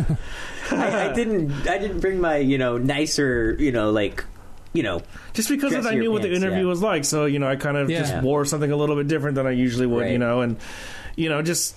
You kind of think about those things a little bit, Are you going to go for a hike? Are you going to wear boots? Or are you going to wear flip-flop? You know what I mean? Like, you think about it. I did on purposely, though. I did, however, wear my nicest sneakers. Nice. They're not nice. But yet I was like, okay, I still have work, so I'm going to... You got to do both, yeah. No, for sure. And, we could have probably gone over, hey, we should probably dress a little bit, Yeah, I even thought about bringing, a button-down shirt, but then I was like, I don't know. It depends on the situation. Yeah. That's kind of my, thing about shoes. Dang, dude. You're destroying your mic. Sorry, it's a habit. It's totally a habit. I'm sorry. I have this microphone on the, it's like the 3.5 millimeter. Oh, so you just twist it around or whatever? So I'm just totally just playing with it, and I think it's totally destroying you guys. I don't normally wear these headphones, so. Oh, okay. Yeah. We can do one of you two guys just real quick, and then maybe get into more I guess we kind of talk about the reviews when we do this, so I kind of like doing it just right. Yeah, we kind of mix it in. Yeah, I kind of dig it. Yeah. So let's. I don't know, Byron. You wanna do Byron? I guess. Oh, yeah. Okay. Let's do Byron. Okay. Yeah. Cool. Let's do Byron. You're getting done, son. Let's do Byron. Oh yeah. Cheers to Byron. Getting Byron wasted. I'm so jealous. You need to send me shots through the camera here. Woo. All right, so I'm going to say for Byron, thank you for sending the shot. That's really... Oh, yeah, I get 2. Okay, thank you. Holding them up to the screen. That's really nice. So for Byron, I'm going to say... This is a tough one, but I'm going to also say Brick, specifically because of the unique blend of the different styles of cinema that kind of Rian Johnson does here, which he does do with Brothers Bloom, you know, he kind of blends like the con man with like the magical realism, which I don't think that's ever really been done before Brothers Bloom. But I think Brick worked a lot more for Byron because of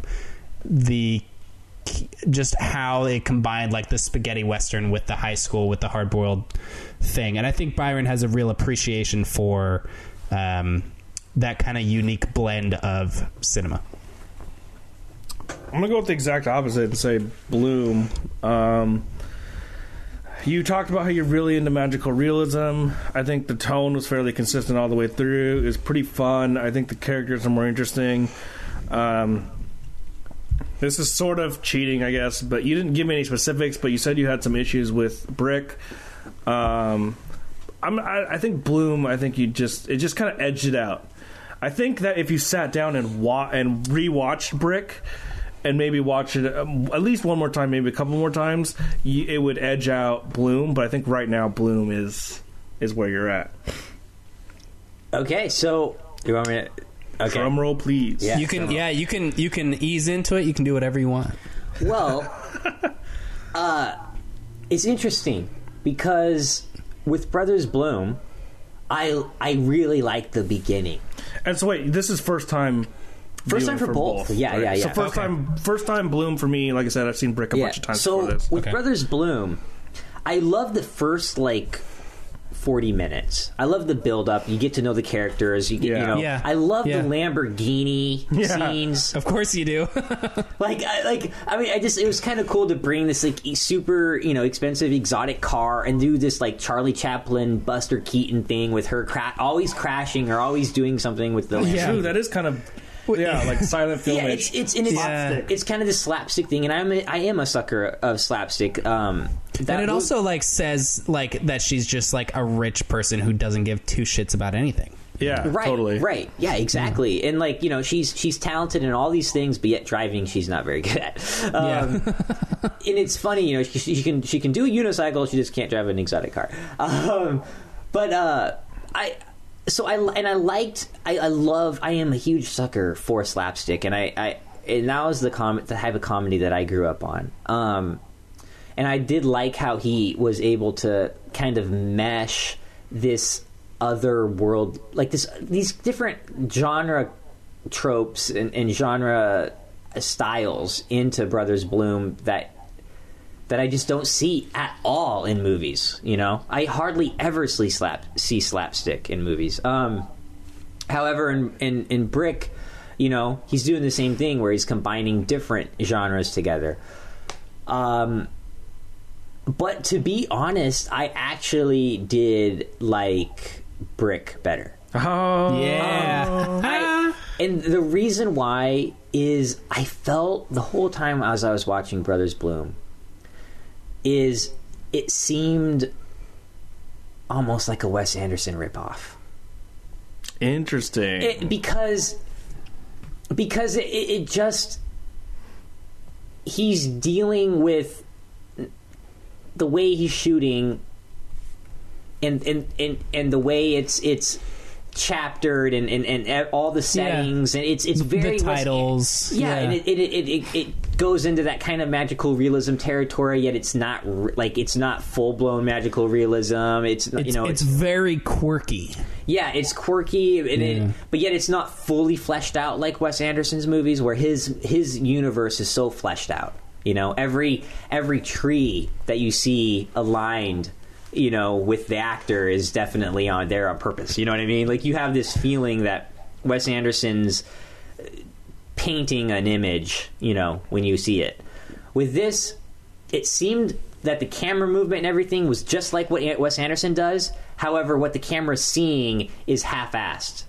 In the sense of location. Okay. The cinematography in this movie, I was a little disappointed in. Okay. Because I'm looking at Brick, and I'm looking at what he's done with what he was able to achieve with Brick on a cinematography level, the way the camera moves, the way it's able to not only flow with the plot, but also flow with the character. I think that those are both hard things to do.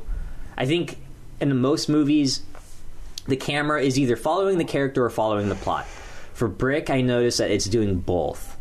It's furthering the plot, and it's also going with the character. And I think that's really hard to do. And in movies that do that always stand out to me because they seem to go by quicker. They're just like, whoa, that was over, and you almost don't even know it, you know? And I felt like Brick was like that for me, where everything just kind of clicked. Everything was executed perfectly, you know? I mentioned that to Keith earlier today, too, where I felt like everything was just, he, you know, like he said, like Keith said, you know, he had 6 years of thinking about this movie, and it shows. Whereas Brothers Bloom, it feels like he had that, and his talent is there, but it's almost like copying what he already did, but with a bigger budget, and it seems a little, not pretentious, but it just seems a little like, I don't know. I enjoyed Rian Johnson's Breaking Bad episodes way. Oh, we didn't even talk about that. Oh, yeah, for sure. Way better than Brothers Bloom. Rian Johnson is credited with 3 episodes of Breaking Bad, Fly, 51, and Ozymandias. Ozymandias has been heralded by a lot of people as one of the best episodes of television ever. Yeah. Same with The Fly. Yeah, I think a lot of people. I think Fly is considered the most polarizing episode. It's so unique because it's different than a lot of the episodes surrounding it. Because it doesn't push the plot at all. Right, and it's very slow compared to it. It's like this like emotional like journey. Right, and Ozymandias is the third from the last episode in the whole series, and a lot of shit starts to happen at the very end of that series, and it's considered one of the greatest episodes of TV. We should, well, I'm going to say the plot of it, so if you're a listener and you want to watch Breaking Bad, skip, you know, maybe like 4 minutes or something in this podcast, but I'm going in 3, 2, 1, and so this is Ozymandias is the episode where Walter White does he kill Hank in this? I don't think he episode, or is that the episode before? I think that's the episode before. But this is the one where he is like talking to his wife, and she's like with like the police like on the phone, and he's he knows like the phone is tapped, and he's essentially like telling her off, or not telling her off, but he's like letting her. He's like pretending that she like wasn't in on it, sort of a thing. Or that she didn't know about it. And then he takes the bus to, like, the other state. I forgot what it was, like Ohio or something? No, it was like... Well, he goes to the East Coast. He goes to the East Coast, It's like New Jersey or some shit. Yeah, like New Jersey. So it's like that's Maine. the episode... Maine. I think it was Maine. Oh, it was Maine. Yeah. Yeah. It's the episode where, like, it ends with, like, him going to Maine. So it's like he's, like, wrapping up everything and taking off. I mean, I mean, I liked Brothers Bloom. It was a solid movie. Yeah. It was a good movie. I don't want to like completely trash it. It didn't feel like a Rian Johnson movie. I mean, Looper, well, it kind of did, but Looper and the Breaking Bad episodes and Brick for me seem way more like his talent is just on his A game there. Where Brothers Bloom, I feel like maybe it was, and it makes sense. It's his first movie that he's doing with an actual budget. You know what I mean? Yeah. And that's got to be a huge. I mean, I know that we would probably do the similar shit. Jump, You know, it's a huge jump. Like, how do you go from a $450,000 movie to, I don't know, $20 million. You know, like that's right. That is significant. Well, the big difference there is just like departments. Like you have all these different departments that you are suddenly in charge of. But on a $450 budget movie, there's not departments. Yeah, I just felt like his control over Brick was superior. You know, and that's why, like, Wes Anderson, his control over Moonrise Kingdom and Grand Budapest, you can tell it's supreme. So it just seems more, I don't know. It's hard to explain, but I think Rian Johnson's, like, the way he handled Looper, where, you know, even the rooms are set up the same as they are in Brick. You know, Yeah. the small little That's like true. you know office, and he has a definite style, but I'm not quite seeing it as much in Brothers Bloom. But that was But I did enjoy Brothers Bloom, and I think I would have liked it more if the whole movie was more like the first 30 to 40 minutes. Then it would definitely be Brothers Bloom, because I liked the slapstick part, and I'm just a sucker for it, and I don't see it that often.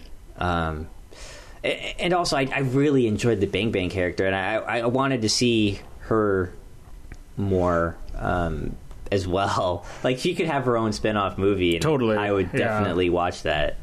Oh, that would be awesome. So, Yeah. just real quick, I want to clear just up the Ozymandias episode, so spoilers again. If you haven't seen it, he doesn't kill Hank. He doesn't kill Hank in that one. It's one of the other dudes that ends up killing Hank. He's just around when it happens. Yeah, he just kind of lets it happen, right? No, he tries to plead for Hank's life, but the guy kills him regardless. That's right. And then there's a whole thing about Jesse, and he reveals to Jesse about, you know, killing his girlfriend or watching his girlfriend die. And stuff Right. like that. Right. Yeah, so it is a crazy episode, and I do kind of want to go back and rewatch Breaking Bad, though. Yeah. Well, I feel like that episode is really great because of the content. I mean, I'd have to look at it again for the direction of it, but I feel like a huge part of that is like, here's all these things that we're building up for 5 seasons, and they're finally like getting released, and it's like so satisfying to watch it happen. And it's great writing because it's the last 3 episodes of the series, and typically when you build a plot, you climax at the very end and then just let it drop off. You know what I mean? And then the resolution's very short. You know, so having a lot of climax happen over these couple of episodes and then drop off is like ideal. The writing in Breaking Bad is some of the best, I think. Totally, in television. yeah, totally. If you think about like Star Wars is like that. Like, the movie doesn't end with the explosion of the Death Star. It ends with like the ceremony of like everybody but Chewbacca getting an award. Right, you know? exactly. You know, Exactly. So it needs like this like thing that like brings it back to you know, end with your climax, but then also just kind of have like an epilogue type. You got to thing. have some make sort it of about, resolution, right? Yeah, make it about like the relationships. You know, it's always about the relationships. And even Breaking Bad, when he leaves for Maine, you know, he comes back for Jesse for the relationship. You know, so you know, everything in the end, and it always end with the relationship is kind of the rule of thumb that I can see. Yeah. All right, let's do Jacob real quick. Yeah. Yeah, I'll be fast. I'm gonna say. I just had an idea. I feel like Jacob's gonna try and throw a curveball. You say that every time. So I'm gonna say you like Brick more, even though I think Brothers Bloom is more the magical realism, the narrator, the funness of it. I think, but I also think that, I don't know, I think all of us kind of did, like, we kind of enjoyed Brothers Bloom, but I don't think it hit any specific buttons, whereas Brick was one that you can spend a lot of time talking about. So I think Brick is your choice. And I just think, like, you know, once in a while you surprise me with the movies that you like enjoy. So I think Brick is yours. Nice. You gotta stop twirling that thing too. Oh, damn it! I'm trying to get a sense. You can't get a here. read. It's just his eyes. It's hard to get a sense. I have a poker face. Poker face. This is tough. I want to say Brick, but I think I'm gonna have to go Brothers Bloom because there's a love story involved. and like I think maybe you'd find it kind of sweet, this whole relationship that Adrian Brody is kind of developing with Rachel Weisz's character, and how there's a couple funny moments, you know, like the scene where she's like with the, you know, like orgasming with the pillow, and that was funny. And he kind of like he kind of like doesn't know what to do, so he like leaves the carriage. And you know, stuff like that and some of like the cell phone thing, you know, Bang Bang with, you know, the basically mute character who has the cell phone, you know, just like little things like that right. that kind of add to the film, and a lot of it is comedic, yes, but I think it also gives it this kind of unique little charm to the movie that a lot of movies don't pay attention to little details like that seem kind of witty, and Jacob strikes me as a witty guy. So I'm at least he thinks he's witty. I'm gonna go with Brothers Bloom. However, there's still a part of me that feels that Brick. Like, I think maybe you appreciate Brick more as an actual film, like as the filmmaking part of it. You might like Brick more, but Brothers Bloom you might enjoy more on a purely audience, you know, level. So just before you say something, I just want to say this real quick. So that you talked about the cinematography, Byron. Yeah. The cinematographer has worked on every one of Rian Johnson's films, including Last Breaking Jedi. Bad. Well, no, his films. Okay. Oh, interesting. Breaking Bad had one cinematographer, I think. Okay. Michael Slovis. Well, there's a couple, but they copied his style. He was the original one, yeah. And he directed. He was the one that set the tone. Every film Rian Johnson's done, he's had the same cinematographer. Okay. So Looper and Last Jedi both have the same cinematographer. So interesting. Just to add on to that, Nathan Johnson, which is Rian Johnson's cousin, was the composer of both of these films. Oh, yeah. Is Nathan Johnson also the composer of Looper? That's a good question. I haven't looked into Looper yet. So okay, I guess we'll find out next week. Okay. Listen next week. Because I assume that he's not the composer of Last Jedi. I assume they brought back the big boys for that one. Yeah. Okay. What's a Jedi? I'm just kidding. Is a Jedi plural or singular? Okay, so I'm going to start talking about Brick, which is the movie that I liked more. Curveball. Told you. I kind of knew it too. Yeah. So I like, actually, this is my second time watching Brick, and I did not really like it the first time, but I loved it this time. And I think it's because I had a better grasp of what was even happening. Because, like, as Byron said, like, me too. It was hard for me to, like, buy. Like, I really wanted this to be like Kids in a Sandbox. And as soon as that guy died, I was like, my first time around, I was like out of the movie. I was like, what even is this? You know, like I couldn't wrap my brain around it. But now watching it like a second time, I get it. Like I get the noir of it, and I understand like the stakes and like that it's not just kind of this make-believe thing. And I really like, there's a lot of really great scenes in here and really cool cinematography that kind of feels student filmish, but in a good way. Like it feels like someone's just like dicking around, like in a really interesting way. I mean, it feels like an indie film, right? Yeah, like almost like an extreme indie film, you know? Because there's like those movies that come out that people say they're indie movies, but they're really not. You know, like they're like they like seem like they're like big Hollywood movies that are just kind of quirky, so they call them indie movies, and it's like that's not really that. But like to me, this is like all Zach Braff movies. Yeah, all Zach Braff movies. Yeah, exactly. So yeah, I really like this movie, and I really like that scene where like he's running from, let's see, it's like after the Pit, is that the guy's name? The Pit? The Pin. Yeah, Kingpin. Kingpin, yeah, sure. So, yeah. So after the Pin, like, puts out, like, the hit on him, you know, and he's, like, running through the hallway, and then he turns the corner and he takes his shoes off. you know, and then like crawls to like tackle the guy who's chasing him. I just think that's like, it was like the sound of that was really interesting because it's like the heavy clomping of the shoes. Like you could really like tell where his brain was at with that.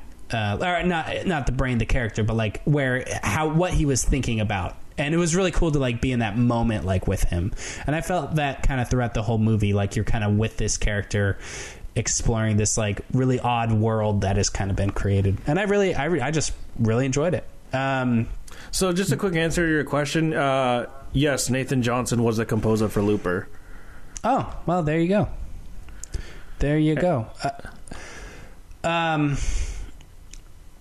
Bloom, I liked Bloom, but honestly, the entire movie, I was like, Mark Ruffalo should be the guy. And I was like, I don't know if Adrian Brody could be the other guy, but now that we talked about it, I could totally see it.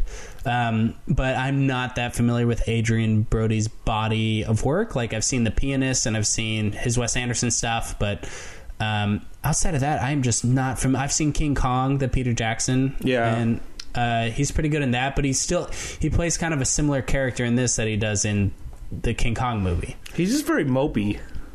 Yeah, he's very mopey. Yeah, he's almost like he'd be a better father to Kylo Ren than Han Solo, you know. They even kind of look alike with their big spoilers their hair there. And their big nose. Oh, you haven't seen Force Awakens, that's right. Oh, I don't care. Whoops. I don't care about spoilers. It's other people. Star Wars. It's pretty. Other people care about spoilers. Sure, it's a pretty obvious. It's kind of like in the early scenes, you kind of realize that they're related. So actually, it's kind of like in the first scene. Now that I think about it. Nice. But The Force Awakens is your favorite movie, though, right? I prefer the one with the Ewoks. I'm just kidding. Maybe Attack of the Clones. You know, Brody was in the Thin Red Line, huh? Return of the Jedi is pretty cool. That. Anyway. Dude, Brody was one of the main characters in that movie, and then they completely fucking stripped all of his fucking... In what movie? The Thin Red Line. They stripped all of his fucking footage. Oh, like wow.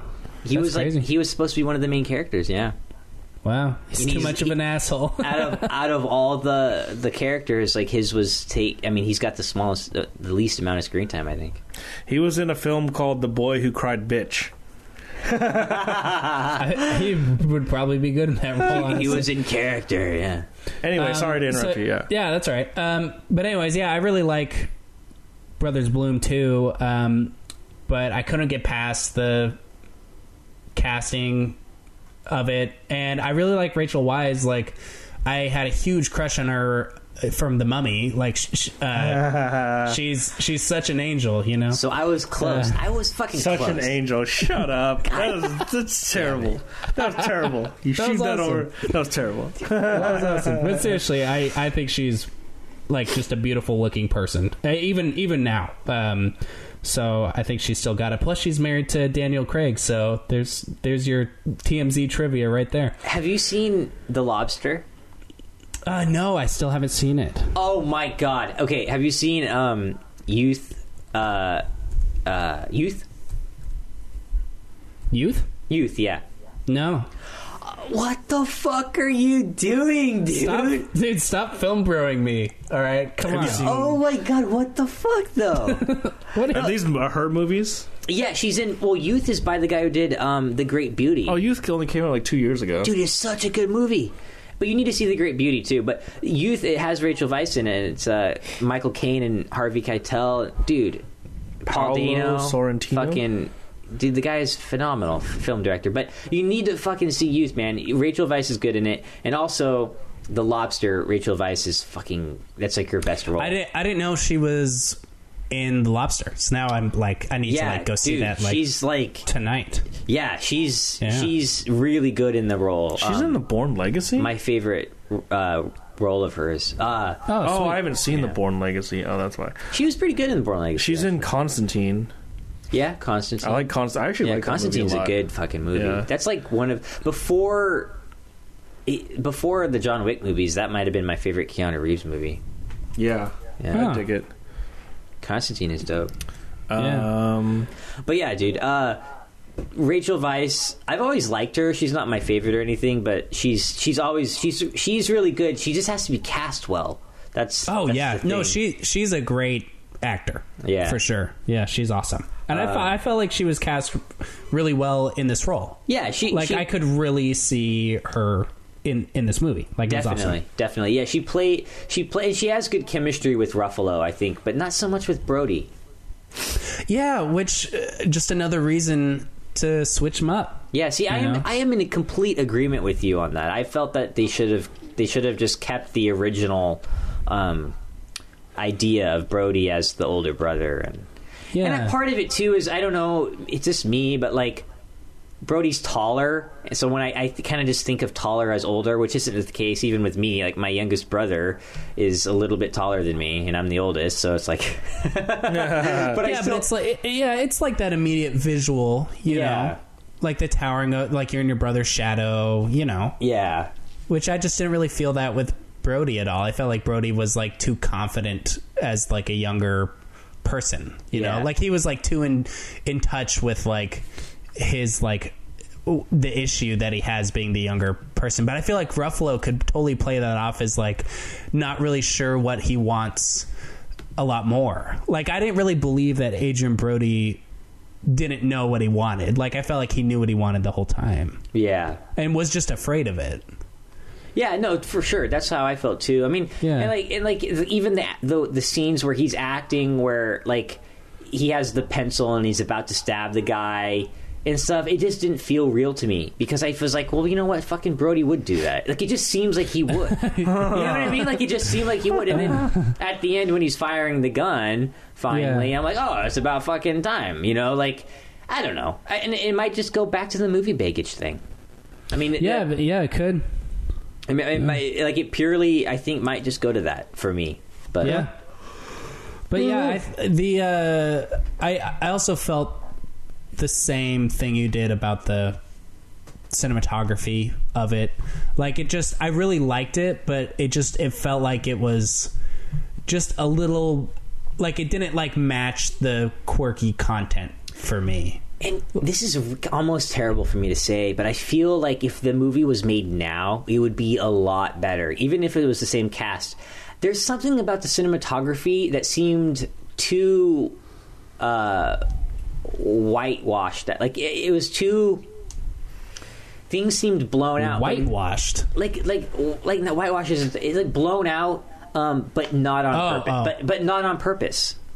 Yeah, well, it had the our favorite bloom effect in like a lot of the shots, you know, like the blooming, like, you know, like when your whites are kind of like peeking like through windows, and filmmakers were like, add the bloom. I hate that.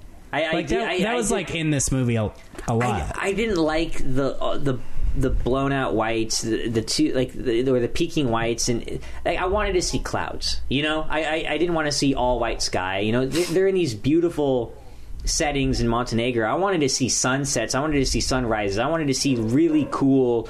And I feel that now they could have gotten all that way faster, way easier with digital.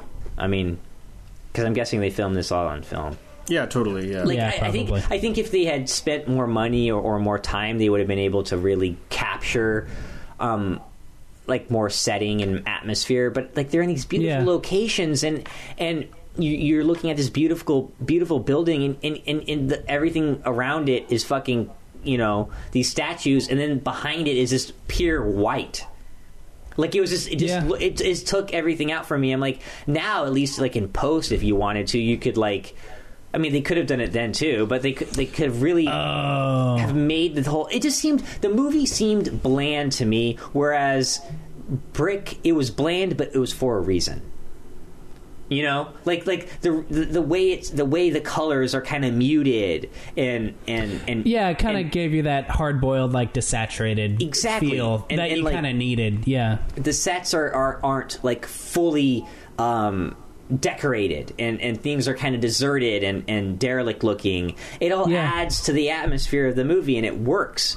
Whereas this one, it was like, okay, we're filming in a really cool, expensive location. However, it doesn't look like we have enough time to completely make it look like really good. which the camera movement is really good. So it was just off, you know? Yeah. It's like it needed to complement each other, where it complemented each other in Brick, but not in this. I don't know. Yeah. I think that makes sense, yeah. That's what threw me off. So yeah, one little fun fact about this movie is that the script was featured on the 2006 Blacklist as one of the most liked unmade scripts of the year. So this isn't the website, the Blacklist. I don't think this is the actual Blacklist that kind of goes around, kind of this this weird list of scripts that kind of go around Hollywood. As like, hell, here's some scripts that like need to be produced, sort of. Totally. And some of them get made, and this is one of them. Which is generally all those scripts are available to the public to read too, and they're all like the best of the best. Yeah, for sure. All right, so if you have any questions, topic suggestions, opinions, or if you have any fact corrections, send an email to btbfilmspodcast@gmail.com. We're always trying to learn new things, so we'd love to hear from you. You can also visit our Facebook page to comment on or discuss this week's episode or any past episodes, all of which can be found on iTunes, Stitcher, and at soundcloud.com/btbfilms. If you like the show, please rate it because it helps move us up on the lists. Our intro and outro music was composed by Curtis Skinner, who can be found at skinnyproducing.com. And if you, if you like The Adventures of Rocky and Bullwinkle and Friends, the TV show, you could check out Skinny, who's in the sequel, The Adventures of Rocky and Skinny Winkle and Friends. What? I wasn't even relevant to the movies. Yeah, I'm trying new things. Yeah, stick to your old things. Rocky and Bullwinkle. That was so out of left field. Dang. I mean, great show, but wow. I haven't seen Rocky and Skinny Winkle yet. I'm not sure if that's good. So we're going to shift our release schedule a tiny bit for the next episode just because of when The Last Jedi comes out, which is next Friday, and generally we record on Thursdays. So we're going to record... We might be able to hit the Tuesday. We might be able to hit the Tuesday release. Because we're recording Tuesday in the morning, so we might be able to just hammer it out. So we might be able to, otherwise we'll release it the next on Wednesday. Day or so. Yeah. But it'll be Looper and The Last Jedi, which will be an interesting little sci-fi pairing. And we'll round out our Rian Johnson masterclass because he only has 4 films. So I'm really curious, if we're gonna get, because with this movie it felt like Brick was very Rian Johnson, very deliberate, but Bloom didn't feel that way. I wonder if we're gonna feel the same thing with Star Wars and Looper, because I definitely feel like Looper is Rian Johnson, is his baby, but maybe Star Wars might not be. You know what I mean? Yeah. I wonder if we're going to get some parallels. I don't know. He was able to write Star Wars all by himself, so I mean... I feel like this... Well, he did that with all of his movies. I know, but I'm saying, the fact that he was allowed to write Star Wars solo is pretty big. I'm super curious because, J.J. Abrams is all over Force Awakens, so And he's going to be all over Episode 9, apparently. But the thing is potentially what... Empire, I'm hoping this is the Empire Strikes Back for the new series. Oh yeah, but not a rehash of it. Not a rehash of it though. But not just tonally. But tonally, the Temple of Doom. I think it's going to be darker than that even. It better be. Pretty dark. It looks pretty dark. One last thing, and we might add this as film news on Facebook too. But just to say, apparently Tarantino's version of Star Trek will be rated R. I wonder if this is actually happening. Apparently it is. Apparently they're lining up writers and people to script this, and they're going to do a rated R version. It's crazy because as his 10th film, this seems No, he's not going to do it. Oh, okay. I don't. He's just writing. He might. Okay. I can't imagine him rounding out his filmography with it. Yeah. I think he is going to get a create and film. It's not created by. It's he's going to get some sort of credit besides directing. Right. It's it was his story. It's his story, yeah. Which he could get screenplay if there's enough of his screenplay in there too. Maybe. I think he came up with the idea, and then they're having people write it. But I could see him doing this even after his 10th film. Totally, yeah. Where I don't think he's going to retire from the biz. If he's not directing, he's going to be he's going to be probably writing scripts or something. I don't know. He's going to make more than 10 movies. He will. Yeah. He's not going to be done at 10. He's just saying that. I think he is. Better. I think he says so much shit all the time. Like, there's no way in hell that he's going to be done. Wait, guys. Can you spell that? It's a Kahuna burger. I can smell the shit Tarantino flings. I should have just said what? What? Yeah. Say what again? Yeah. Say what again? So, keep your eyes out for that news if you're interested in Tarantino news and what he's doing. And then his Manson project, which apparently is going to be released on the anniversary of that. God. Right. So just... Interesting guy. I hate that. I don't like it. Well, join the Facebook page. Go to the Facebook page and let's talk, because I'd be curious to see whether is this in bad taste or is it. It's totally in bad taste. But let's hear some. I want to hear some opinions. Okay, at the same time, You just heard mine. I see why. Fuck your opinion. I see why. I see why it could be in bad taste. However, this is now beyond bad taste. I mean, like in the sense of the murder of Sharon Tate and the others have become beyond any other murder. I mean, they like, when you think of murder, you think of them almost. You know what I mean? Like because they're celebrities and they were like brutally murdered by like a cult. Yeah, but like when you're a little kid and when you think Manson is one of the first people that you know when you're a kid when you hear about killers or murderers. Oh yeah, So, Marilyn Manson, Ted Bundy, Charles Manson. Oh, sorry, Charles Manson. My bad. I just did the thing that everyone did on Twitter. Damn it! I'm part of the problem. But I feel like it's those murders. Unfortunately, or maybe fortunately, I don't know. It's more like.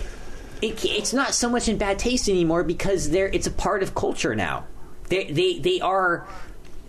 There's been enough time. Yeah, where if it was if there was like a movie about like an infamous like sexual assault case and it came out, the anniversary of the Harvey Weinstein shit, then that would be like in bad taste. You know what I mean? Like because of the time. Is that what you're saying? Because of the timing, yeah. Well, this has been, it's 40 some odd years later. It's been a while. I know. Yeah. It's just weird.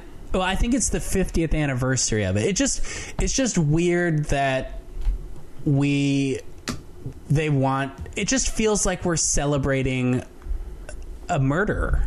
But I just don't like that. But I just don't want to do that. But we've already done that as a society. Well, I understand that, honestly, but I think that we shouldn't. Maybe that's what the movie's about. Well, I hope so, but like I don't know, it just feels so tasteless to do, like why, like it's like to putting like a movie on a specific day is supposed to be like a strategy to create the most box office. So by doing this, we're celebrating. Just what are you guys doing? Nothing. I can just hear you guys doing something over there. I get it. Totally, yeah, you think we're celebrating things when we shouldn't be celebrating it. Yeah, I get it.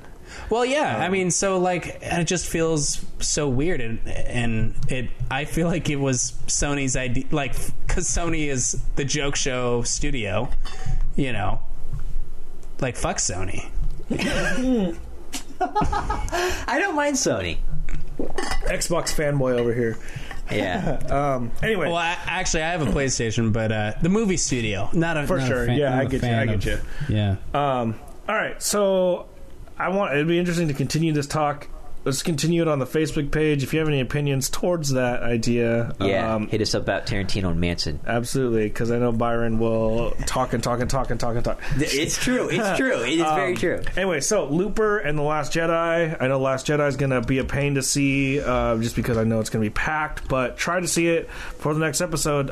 Thanks for listening. Thanks, guys. Are you guys going to see The Last Skinny? The Last Skinny. It's pretty, not as good as The Last Jedi. And now I'm hanging up the phone call. No! Come back! Come back!